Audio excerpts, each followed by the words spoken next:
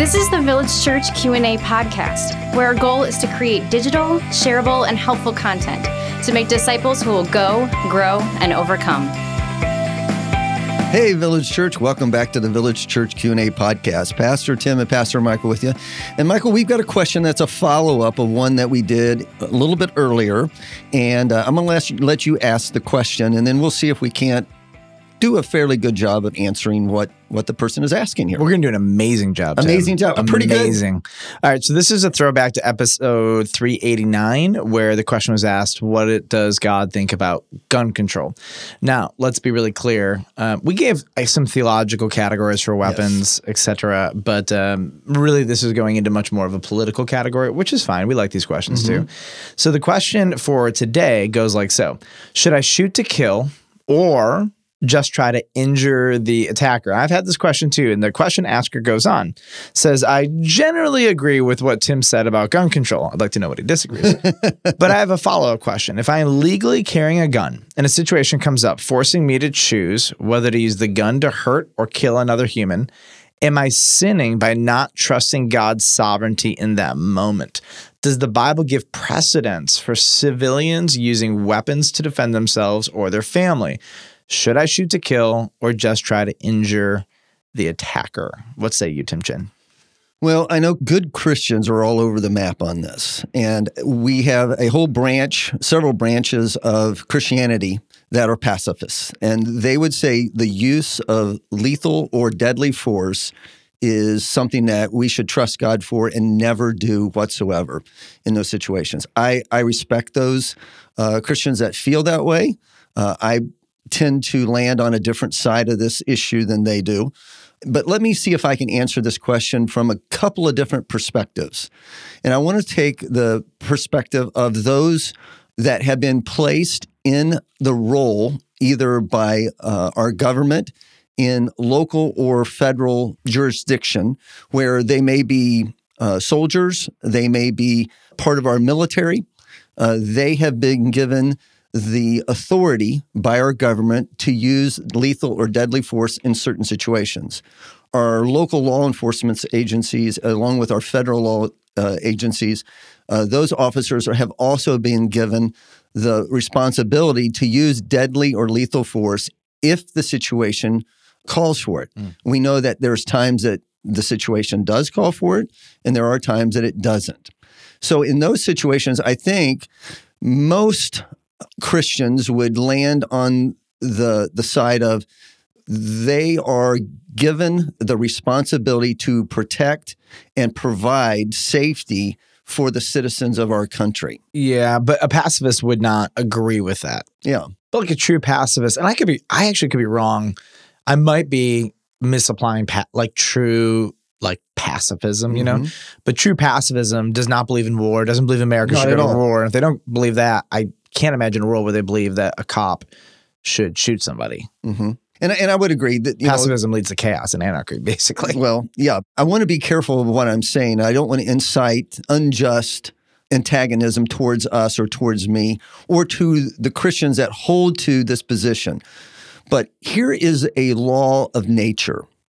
The law of nature is there are predators and there are prey.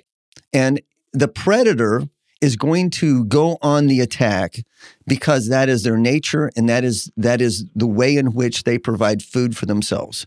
The prey, those animals are the ones that have to flee and do their best to defend themselves.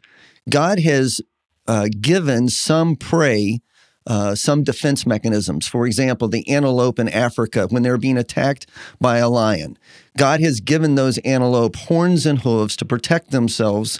And the true pacifist would say, well, the best thing to do is cut the horns off the prey and take the hooves away from them so they have no means in which to protect themselves against the attacker. And the true pacifist is going to have that same position.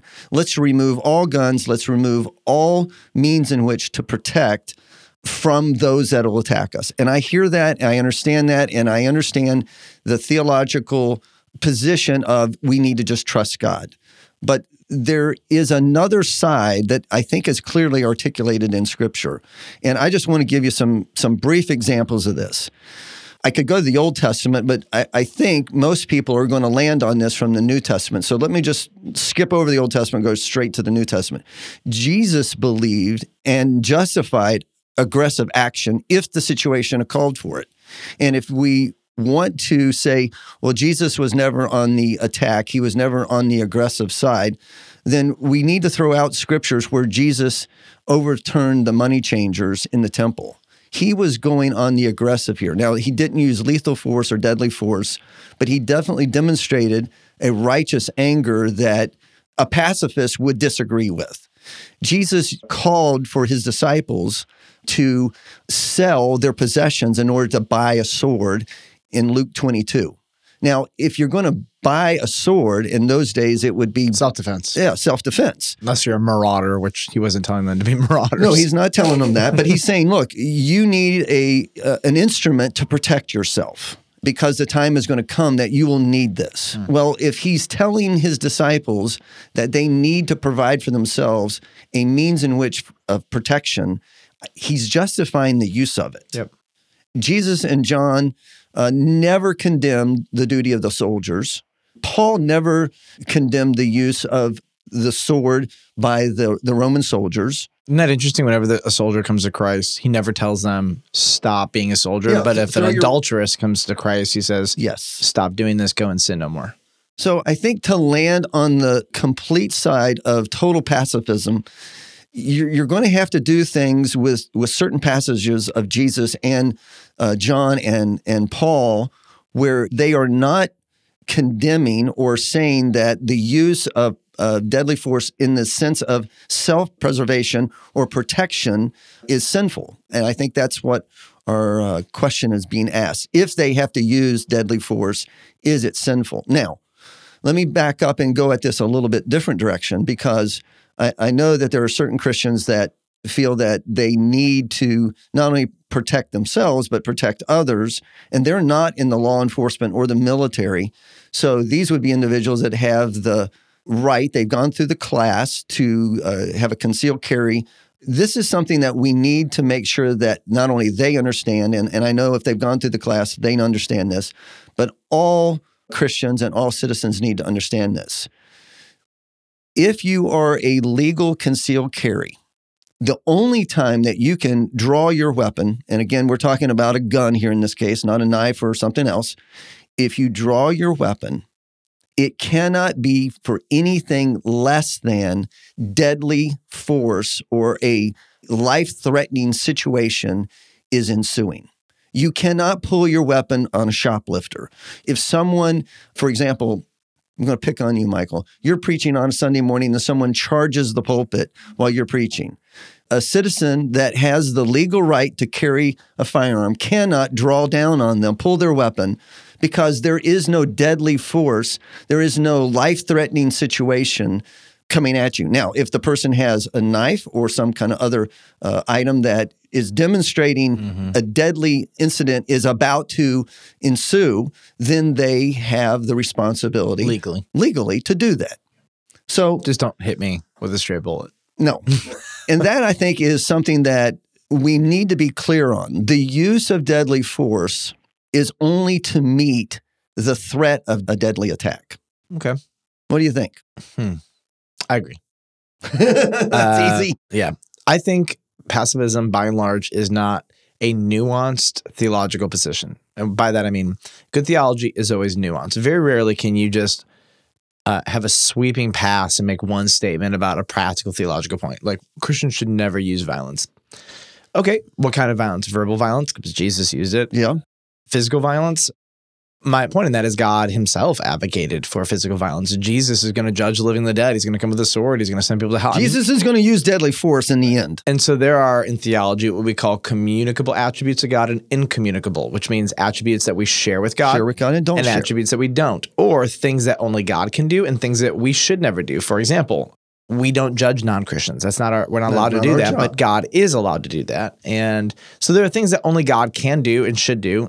Taking vengeance, that's not our job. We can do it, but we should not do it. Right. God can and should do that. There's a passage, actually, I think that in Exodus that actually ironically deals with the question of what am I allowed to do before God in terms of self-defense? And Exodus 22.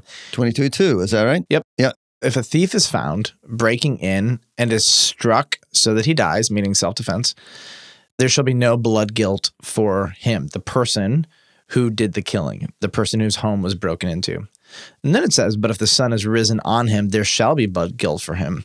He shall surely pay. And the point being that is, if it happens in the nighttime, it's okay. If it happens in the daytime and somebody's breaking in to steal, then your job is to run away, because in this tribal community, you'll know who they are. That's right. The challenge is we don't live in tribal communities anymore. And so the whole point here is you are allowed under Old Covenant law, meaning Old Covenant law reveals God's values, what's important to God, what's okay. Even though we're not under Old Covenant law, we do get a glimpse into God's heart for how people are to interact with each other.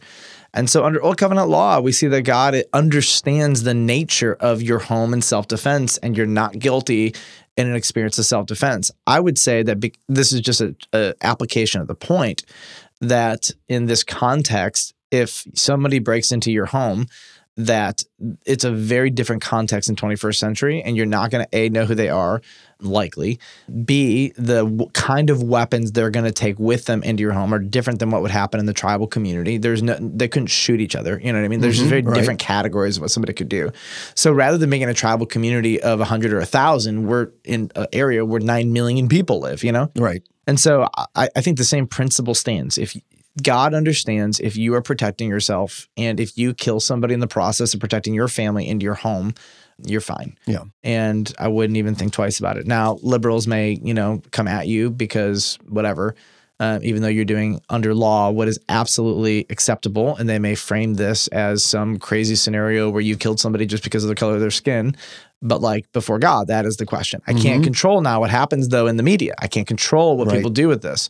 There are some situations that are just flat out wrong, and there are some situations where somebody with all of their rights under the law do exactly what they should have done, and their lives get torn upside down.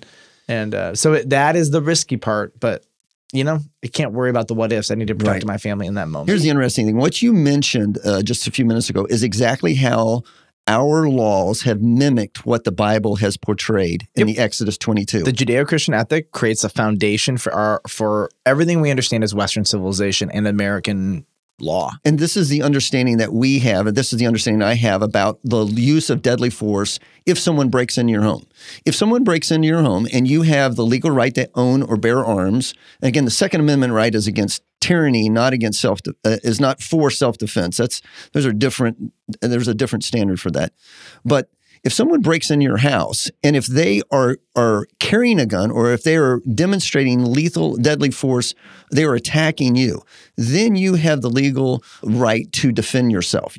If the attacker is killed in that process, then the homeowner is going to be vindicated. Now, if the person who breaks into your home is not demonstrating any kind of physical threat, they are not packing a gun, they're not holding a knife to your throat, and you shoot them as the homeowner, then there's going to be some legal ramifications for you that you're using deadly force when ensuing attack was not there. So that's the way it is in Illinois. It's not like that in every state. But let me jump back to our military and our law enforcement agencies. Because I'm a chaplain with our local police department, they are never taught, and regardless of what you see in the movies, they are never taught to shoot to wound. They've always taught if they have to pull their weapon, if they have to meet force with equal force, they are taught shoot to kill. There is a reason for that. If an attacker is going to attack or going to produce a deadly situation to a military or law enforcement agency and you wound them, they have no qualms about, even while they're wounded, to ensue harm. So let's come back tomorrow. I want to address another part of this question. And basically, he poses the question, if I shoot to kill or to harm, whatever it is, am I not trusting God in that moment? So let's come back tomorrow. Let's just address that. Okay. That really distinct point of this, because there is a principle here that needs to be unraveled, because I've heard Christians really misuse this term. So sound good to you? Sounds good. Awesome. And in fact, it's not going to be tomorrow. It's going to be Monday, because today's Friday. So Village Church, we will see you on Monday.